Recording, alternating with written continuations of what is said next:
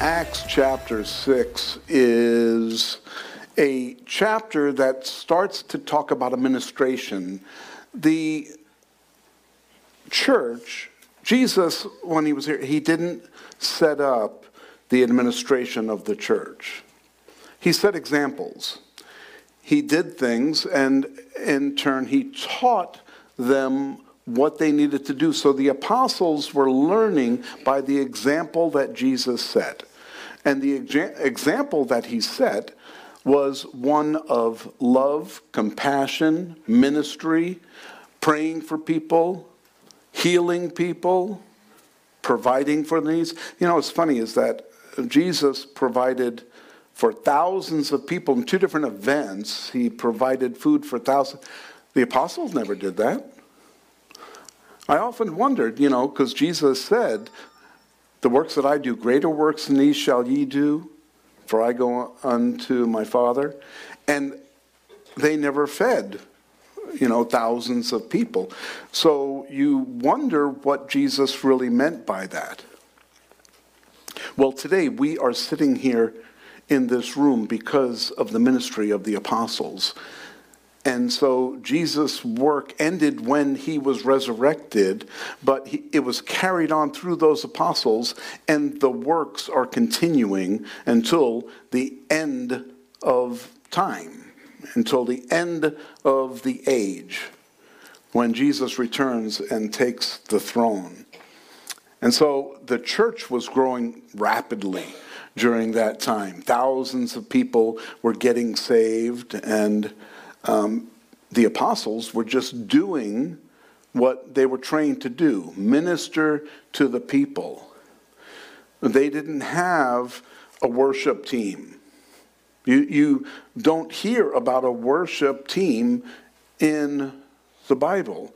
You hear at the Last Supper, they sang a song before they went up to the Garden of Gethsemane, but you don't hear about a regular that's something that the church added. We added music and worship to the traditional services. So there are a lot of things that we do that they weren't doing back then. Not that they're bad. Worship of the Lord should be a daily thing. It should be a regular thing. Even during the day, it should be over and over again. We can worship him in how we prepare food and eat food, or how we socialize with friends, how we go shopping. We can worship him in how we drive. Oof. I know some of you are convicted right now. Me too. So the apostles, they were now challenged to come up with a way to address administration and how to handle these huge crowds that are forming. There was no method to create churches. There wasn't any example of that previously. It was Jesus going through the countryside, ministering to different places. People would come out and hear. They would get saved. They would get healed. And then they would go back to their homes and they would share what Jesus has done. That's what we're supposed to be doing today also. We're supposed to be sharing what Jesus has done in our hearts, in our lives, so that the world can also share in the joy and the peace we can have through Jesus Christ. Today, the message is titled, Assigning Church Administration. Sounds very formal. It sounds like a business meeting. Sounds like I'm going to start up Zoom and we're going to have a conference with others. But really, this is the early church figuring out the fundamentals of what they're going to do to establish an organization going forward. So, chapter 6, verse 1. Now, in those days, when the number of the disciples was multiplying, that's key. Disciples, the number of disciples were not being added to, but multiplying. They there arose a complaint against the Hebrews by the Hellenists because their widows were neglected in the daily distribution. Churches have problems. They're called people. And you see, people have a funny way of affecting or impacting a church. Everyone's different. And so fitting everyone together into a church, it's kind of like a family. Now, my family is such that we kind of don't fit, even growing up. It was a challenge because my family is so different. Each of us have different backgrounds and different, levels of education, different careers. We have the same parents, but we all came out differently. And so you can see that would happen even in a church like this. People bring baggage to the church. They bring their traditional religion to the church, or they bring other understandings of the Bible to the church. Quite often, they are things that aren't really biblical, but it's things that people are comfortable with because that it fits into their way of worshiping God. So here at Calvary, we use the Bible as our foundation. Scripture is what tells us how we should act, what we should do, when we should do it, and it's all based on Scripture. Our whole life should be based on the Word of God. It has the answers for everything in our life, if we're truly looking for answers. If we're looking for what makes us feel good, or what makes, what sounds good to us, it's probably not going to fit perfectly into our way of thinking. There are many churches out there, though, that will adapt to receive you and welcome you in any way. You can be involved in any sin you want to be. Just you can go to them and they will be okay with it. So that's particular church. And that's why there are so many churches and so many different people going to so many different places.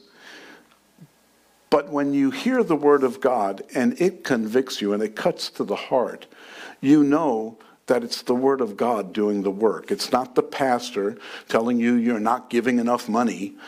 We're going to have another offering today to make sure that you're getting your fair share in here. And, we don't think that that's the right way of doing things. God is the one who convicts us through His Holy Spirit. He's the one that directs us in where we should be going. Here, the apostles are being led by the Holy Spirit, but they're trying to manage thousands of people, and there's only 12 of them. We came out of a church in California that had 8,000 people, and there were lots of staff, a lot more than 12, that managed that church, and they needed to be. But it wasn't just the staff that managed the church, it were all the volunteers. Cheryl was on staff, I was a volunteer, and there were hundreds of volunteers, and there were, maybe 50 on staff there, something like that. Yes, 57. So that's how a modern day church is run. But it takes hundreds of volunteers to run an operation like that. Here, these 12 guys were doing it all. And they had tens of thousands at this point. That's why it was multiplying. And they had many more people coming in. And here's the bad thing. They were all new Christians. All new Christians. See, here we have many variations of Christians. New Christians, Christians that have been Christians all their lives, some that have been Christians for 10 years, and different variations, but we all make up the church, and we're all here together. Then it was all new Christians. and they were all bringing stuff in. Their baggage was being towed along with them. So here the problem was that the Hellenist widows weren't being cared for as well as the Hebrew widows. Well, what was the difference between Hellenists? Who are these Hellenists? Well, Hellenists were Greek-speaking Jews. They didn't live in Jerusalem or Judea. They were from the outlying areas. They were probably there for Passover. And so they came in for Passover. The apostles came down from the upper room speaking in tongues. The next thing you know, people were getting saved, and they stayed because they were widows. They didn't have anywhere else to go. So they stayed with the people that were bringing them the good news. They got saved, and now they're staying with them. Well, we talked about the fact that the church shared everything with everyone. And widows didn't have much to offer. But they weren't receiving what they should have been receiving. And this was brought to the apostles' attention. They needed to address this. This is a problem that's still in the church today. There are many churches that are one racial group, one national group, they are all this one group of people, and they all are very common in what they believe and where they came from, their backgrounds, and so on and so forth. That's not how the church is supposed to be. You see, Jesus came to die for everyone, every race, color, creed, everyone. And so we're all brothers and sisters in Christ. We are one nation, and it's not received well, even in the church today. There are many churches that are segregated in how they act and what they do, and they need to break out of that mold. And that's what the apostles were kind of dealing with here too, because many of the early church were Jews. Okay, most were Jews. There were very few that were not. And so here the Hellenists were different than the Jews that were originally being saved there in Jerusalem. And they had to address these needs. Verse 2, then the 12 summoned the multitude of disciples and said, it is not desirable that we should leave the word of God and serve tables. It's not that they were trying to shirk their duties, but what God gave them as their responsibility was to go and spread the word, to go and heal the sick, and to cast out demons, and to teach them. That's what Jesus did. Every time he went somewhere, he taught them the gospel. He brought them the good news. He told them, like the woman at the well. When he talked to the woman at the well, he was telling her about the Messiah and about living water. And then he brought up the fact that, well, why don't you bring your husband? And she said, I don't have a husband. You're right. Because you've had 5, and the guy you're living with right now isn't your husband. Oh, she was an adulteress, and she was living in fornication, and so she was a sinner. And so Jesus did not throw her down the well. He didn't say, oh, you violated the unforgivable sin. I'm sorry, you're not qualified to enter into. No, he offered her living water before he told her that she was in sin. He offered her a way out before he even recognized that she was in sin. That's what the apostles were doing. They were going out and ministering to people that were sinners that needed the grace of God. They needed to be saved. And they were reaching multitudes of people because people want to be saved. People don't want to go to hell.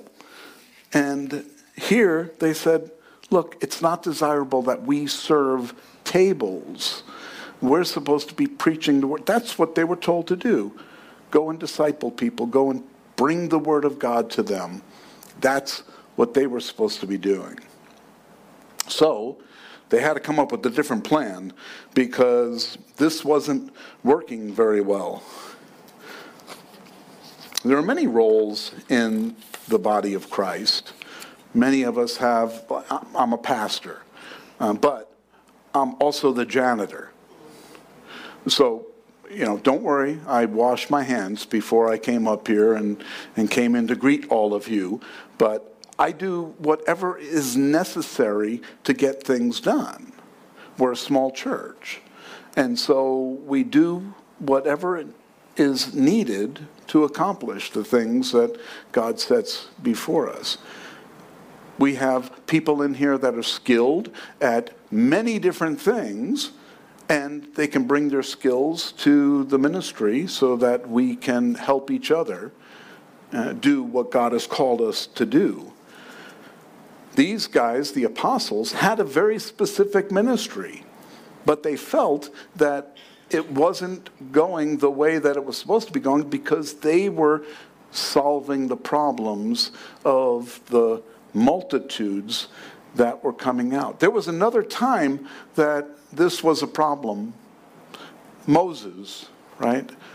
Moses had this problem. He was leading 1 million people through the wilderness. And his father-in-law, Jethro, comes along and says, what are you doing? You are trying to solve all the problems on your own. In Exodus 18, in verse 17, his father-in-law comes to him and says, the thing that you do is not good. Both you and these people who are with you will surely wear yourselves out. For this thing is too much for you. You are not able to perform it by yourself. So Jethro, I find it interesting. His name is given to us once, Jethro, and then after that, he is called father-in-law, father-in-law. Every time he's referenced, it talks about father-in-law. And I think that's kind of interesting because Moses really didn't have a father figure in his life when he was being raised up. He didn't have that connection, that father figure. But here he has this father-in-law figure that gives him good advice, that's there for him.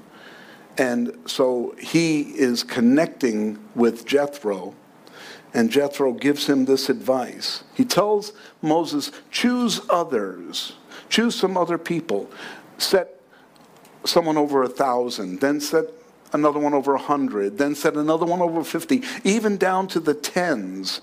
Set these people over your people. You have to think, if you have someone over the tens, well, most families had 10 in them. And so really what he was saying was, hey, start at the household level, and then you have someone over the 50s, and that's like 5 households, and then hundreds and more households, and then over 1,000. And by the time they get to you, it's because they've gone through 4 different people to try to solve the problem, and now it has to be brought to you. So you're only going to get the very high level issues that are brought to you. And in verse 23 in Exodus 18, Jethro says, if you do this thing and God so commands you, I love that. He said, and God so commands you. He placed a disclaimer on it. It has to be God commanding you to do this, not just me.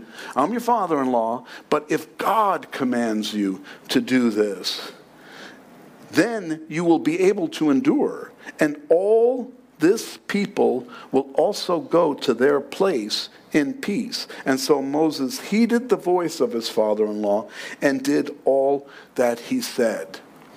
Great plan. Smart plan. get people in place that can deal with these things, and because they're dealing with them on a regular basis, they get better at it.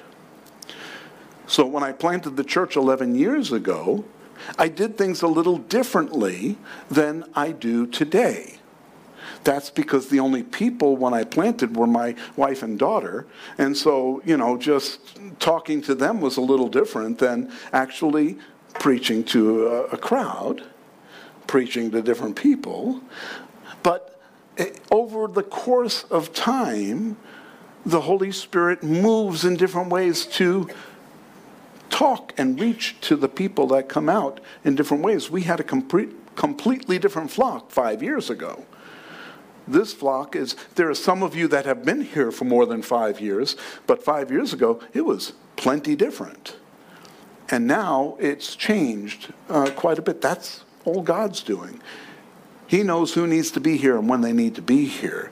And so we trust him with that part of it, but we still have to be doing our role. My role as pastor, we at Calvary Chapel have a Moses style of administration, where I am the pastor making a lot of the decisions, but I also have a board that I go to and I consult with and we discuss things. They hold me accountable, and then as we make decisions, they're implemented through other people. And so this is how a church works. It's by volunteers so that we can get the things done. But by volunteers, that means you guys get to participate too, because you're part of the church. And so when there are things that need to be done, volunteers get involved. If you have, the gift of cleaning, well, there's always something to clean. If you have the gift of cooking, there's always someone that needs to be fed.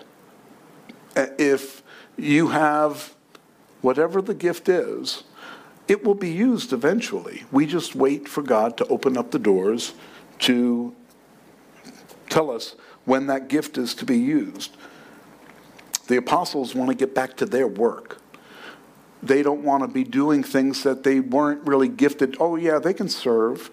They can help people like that, but that's not where they're gifted. And they were told by the Holy Spirit, this is what you should be doing. Verse 3, therefore, brethren, seek out from among you 7 men of good reputation, full of the Holy Spirit and wisdom, whom we may appoint over this business. But we will give ourselves continually to prayer and to the ministry of the word. That's what they were supposed to be doing.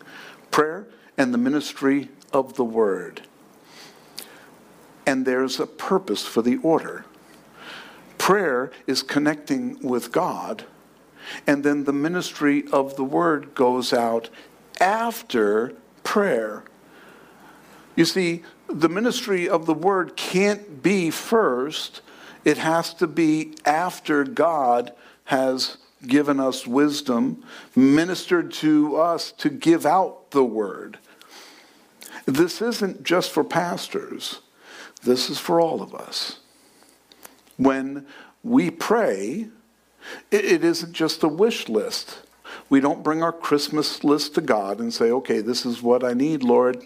I'd like a new this and a new that, and that person over there, you really need to change their heart because they are obnoxious. Have you ever prayed like that? Oh, I know you have. It's our first instinct is to solve someone else's problem, right? Obviously it's them, Lord. You know me, so it must be them. And really, the Lord would rather hear a prayer about us. I don't know what it is, Lord. I don't know what I do to make that person so strange, but if it's me, help me. Help me. I don't want to pray for anyone else to tell them, make them change. Help me. Help me accept them the way they are. There's some people that are just different. And so the best thing we can do is love them. Yes. And love will cover a multitude of sin, and it will change not them, but us. It will change us. So here, I like the requirements they set out. They said, okay, a good reputation, full of the Holy Spirit, and being wise. So it starts off with a good reputation.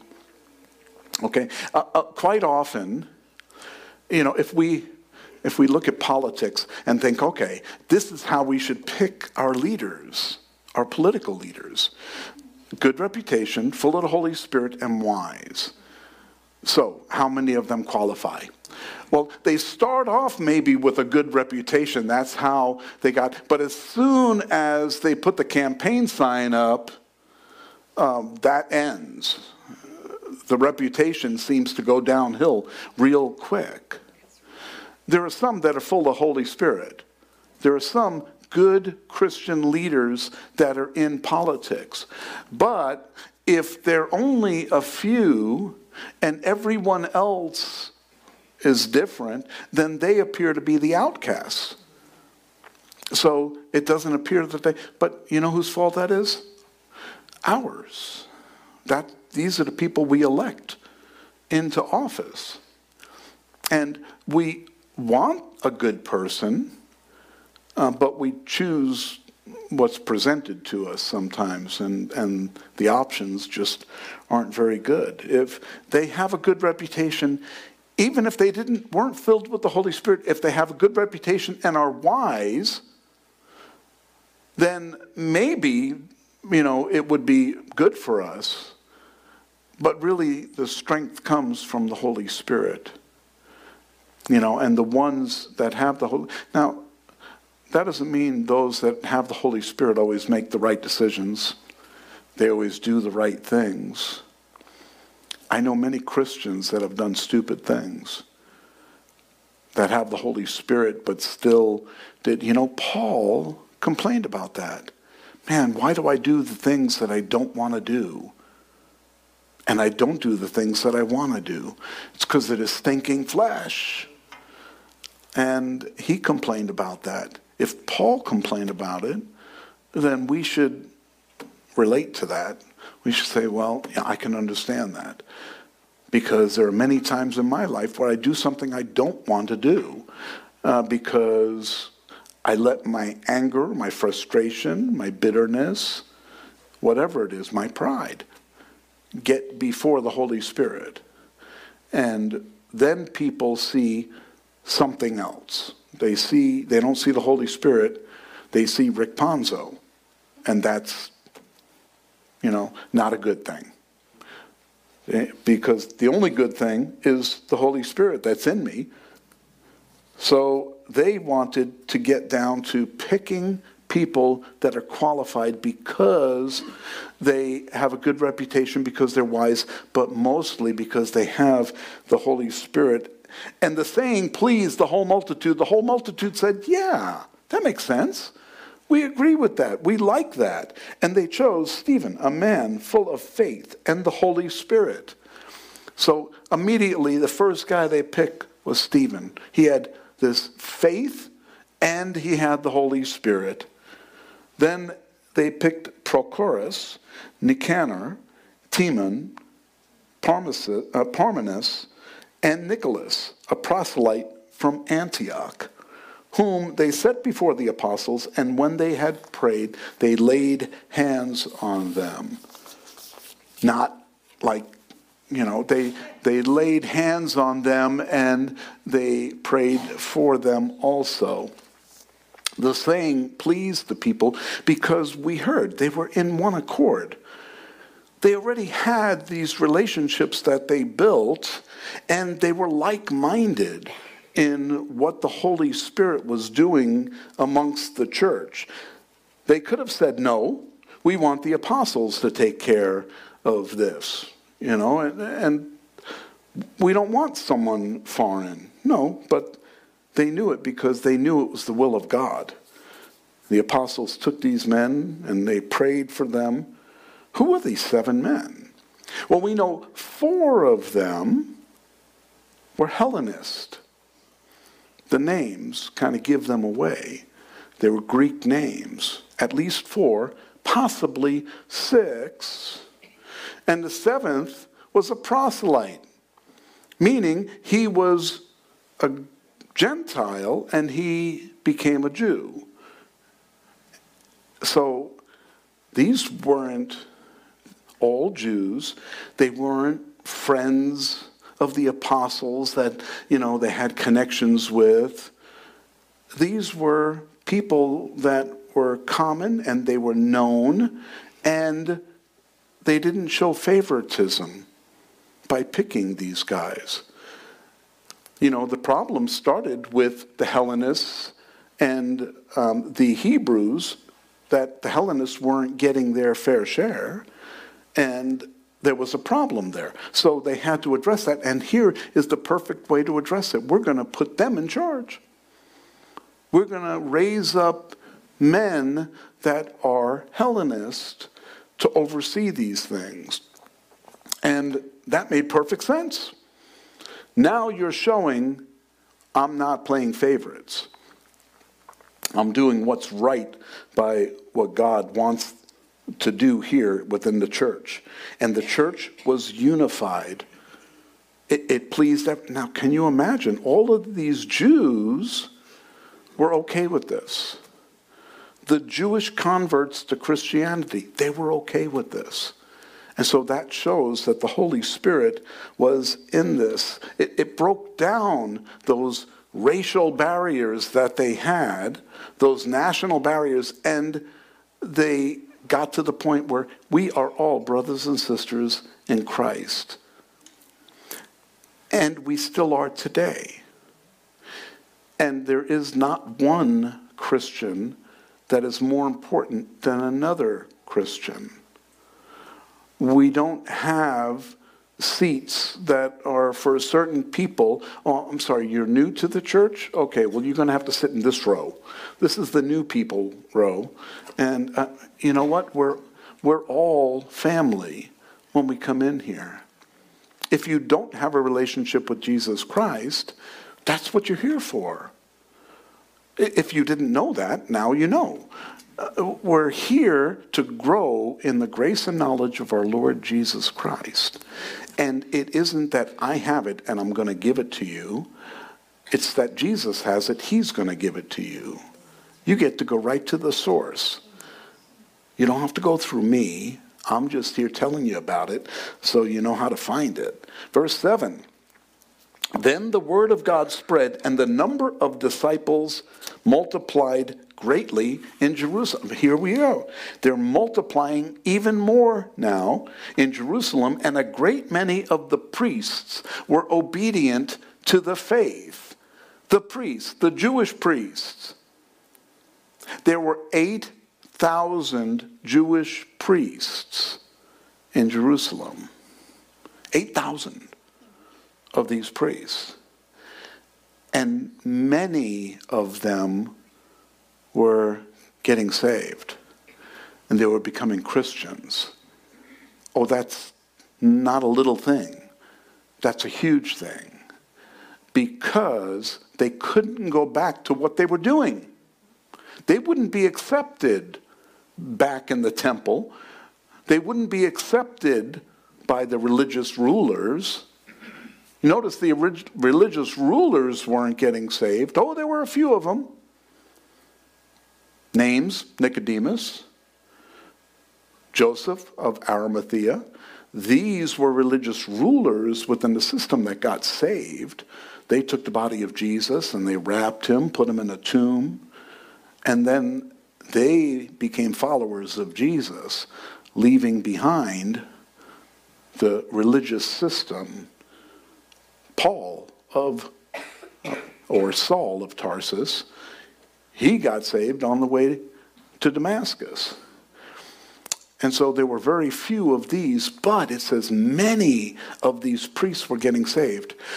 You know who wasn't selected in this group of people to lead the people, the church there? The priests.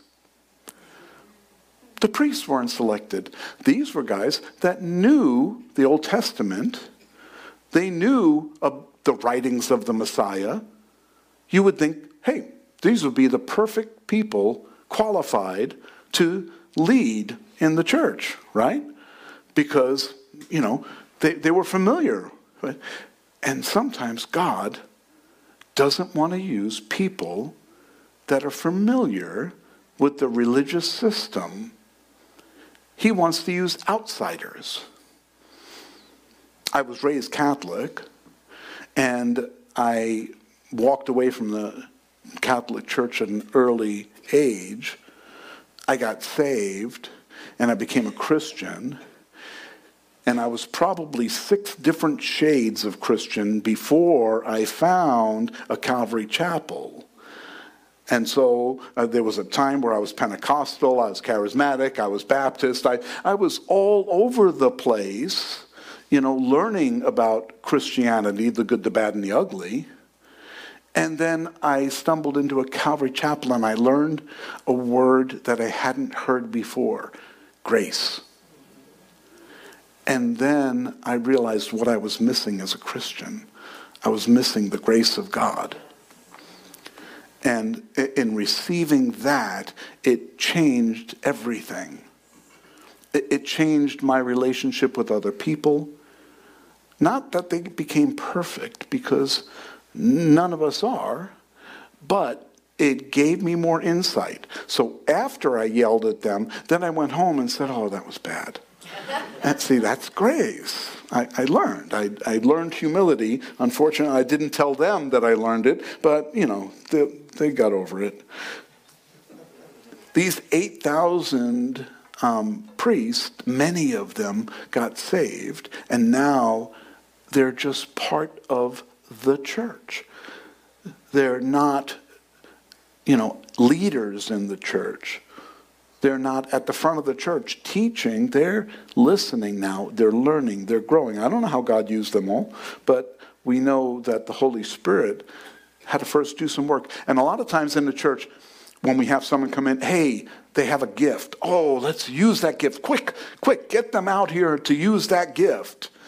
And we put people in places, and it hurts them and their spiritual walk, and it hurts the church when you put someone in a place and then they fall, or they struggle, or they get prideful. And so it's a challenge. It's up to the Lord to raise people up and put them in positions. That's up to the Lord. And I leave that to the Holy Spirit and to the wisdom of some of the elders that I get together. Hey, what do you think about this? What do you think about that? And we accomplish things based on what the Holy Spirit is doing, because the Holy Spirit is not just going to tell me and not going to tell someone else, right? Same Holy Spirit in each of us. And so if he tells me something, I won't tell the other person. I'll say, hey, let's pray about this. And then I think we should do that. Okay, good, because that's what I thought.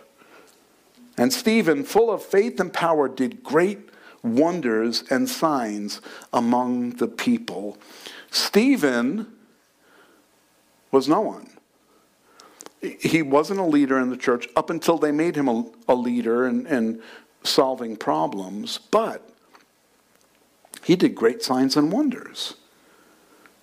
So it doesn't say that any of the other guys did great signs and wonders. It just says Stephen did. So what made him special? I believe what makes someone stand out like that is their relationship with the Lord. The closer they are with the Lord, the more they're going to stand out.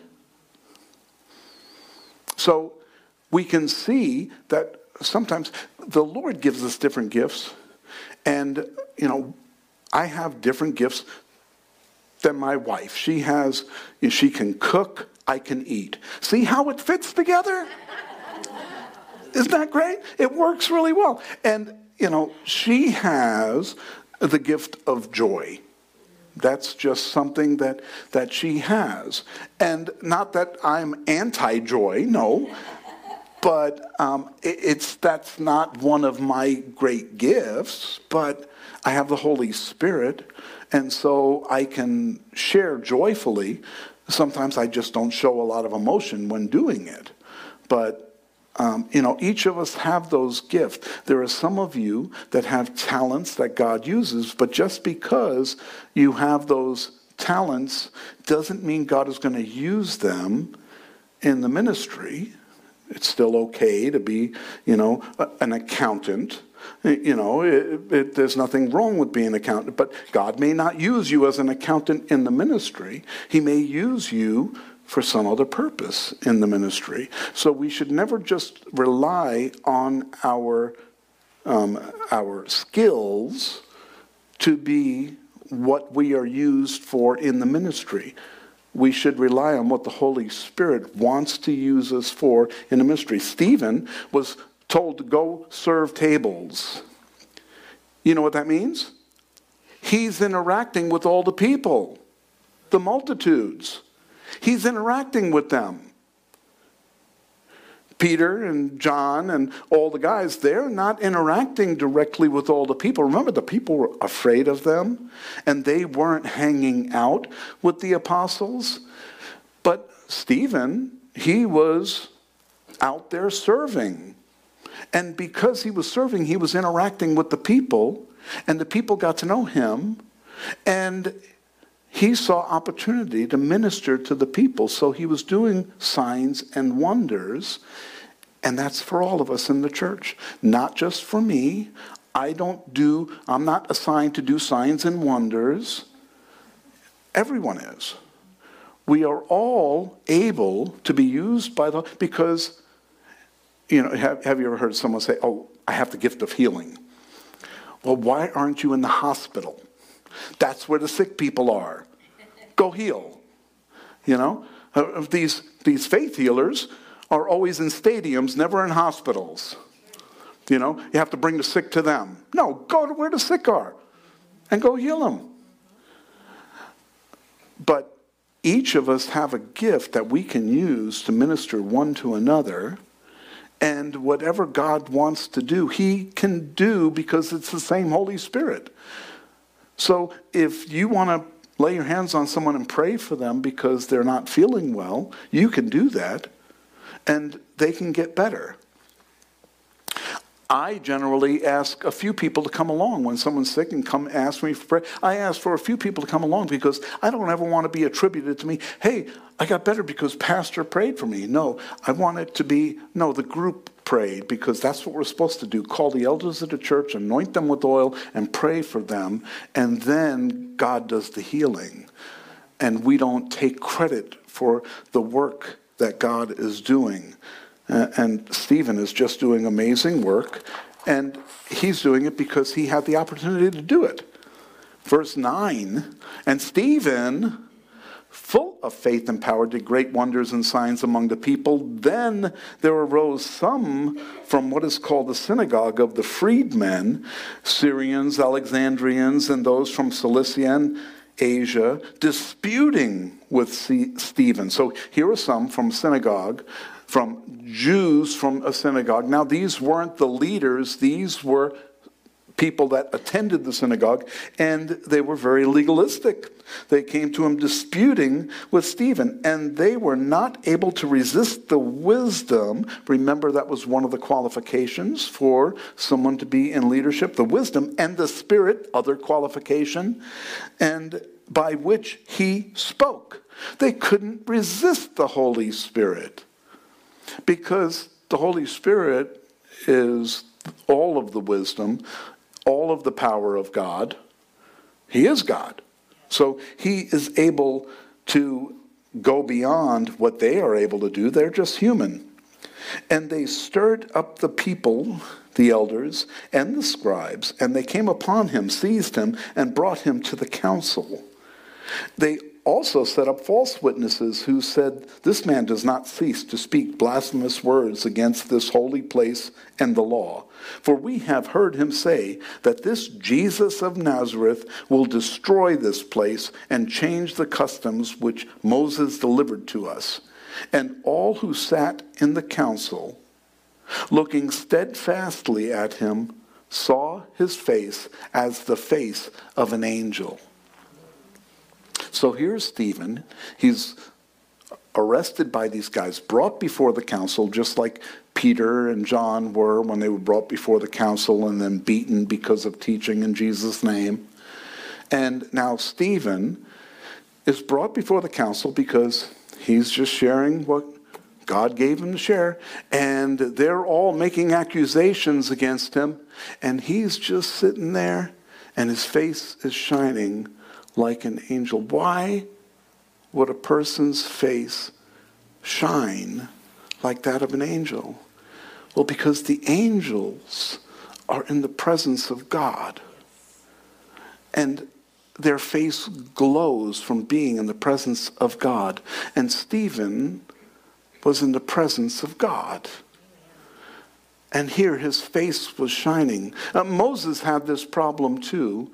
Remember when he went up onto the mountain and spent 40 days up there and he received the tablets. And when he came down, his face shone. And so he actually, put a veil over his face because he didn't want people to be looking at the shining, and he didn't want people to see when the shining went away. Because then they would think, oh, that's just Moses. He's not glowing anymore. So obviously he doesn't have that power anymore. So he put a veil over his face when he would talk with the people. But here Stephen, he's just glowing because he has spent so much time in the presence of the Lord. And that's how come he was able to do signs and wonders. The closer we are to Jesus, the more he will use us. Maybe our face won't change. Okay, maybe. Maybe our look doesn't change. Maybe people still won't like us. But you know what? The change is through the Holy Spirit. And the change may be what other people see that draw them to him. Not to us, to him. Because we never want to be the object of attention. We always want to be the conduit of the Holy Spirit to reach those around us so that they can have a relationship and a connection to him. When people start looking at us, then we've missed the boat. We've distracted people from seeing the truth.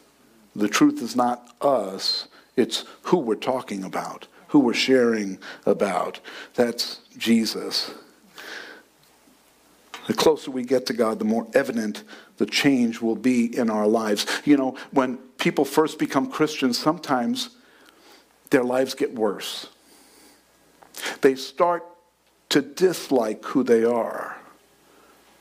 Instead of saying, oh, I'm a Christian now, I'm better, I like who I am now compared to who I was, they actually feel worse about themselves. That's normal. Because as we spend time with Jesus, we realize how much we need him and how terrible we really are. And how he sees us. The only good thing that God sees in us is his Son, Jesus Christ, in the form of the Holy Spirit. And when he sees us, he loves us. And it's because of him drawing us to him that we can have that relationship. We can experience that love, and then we can share it with others. So if you wake up and you feel bad about yourself, don't. Be content with the Holy Spirit that's in you and allow him to make the changes that others will see. Don't worry about what other people see physically, but worry about what other people see spiritually in our lives. Sometimes we're so focused on the physical that we miss the spiritual. That's why the disciples wanted to get back to the work that they were supposed to be doing. Their primary job was spiritual, not physical. And they got other people to handle the physical things. As we as a church pray, as we encourage one another, as we are the members of the Lord, and we're used to accomplish his purposes on earth, as we do that, we function well together. And we have more impact in the world around us. But I ask that all of you continue to lift up the leadership in prayer. Because as we lead, as we are looking to do what God wants us to do, we can get distracted by what we want to do. We think that, oh, man, I need to do this because this is what the Lord is doing, and I need to get involved in that, and we can be distracted. We don't want to be distracted. We want to keep our focus on the work of God, what he's doing. That's more important right now. When we saw what was going on in Ukraine, we knew we had to get involved. I talked to the board members and said, hey, what do you think? Do you think we should do this? Because, and if they didn't say yes, if we weren't unanimous on this, then we were going to wait until the Lord did open up another door, another place for us. But it was immediate. The Lord said, no, go and do this. We bought that vehicle, and the next day the place that we bought it was destroyed by rocket fire, and there were no more vehicles available. So that's just how God works. And I love to see his hand in all of the things that we're doing. But I know that there's more. So continue to keep us in prayer. Pray for each other, that God may open up doors of opportunity for you to reach your sphere of influence, the people around you that need to hear the good news. Amen?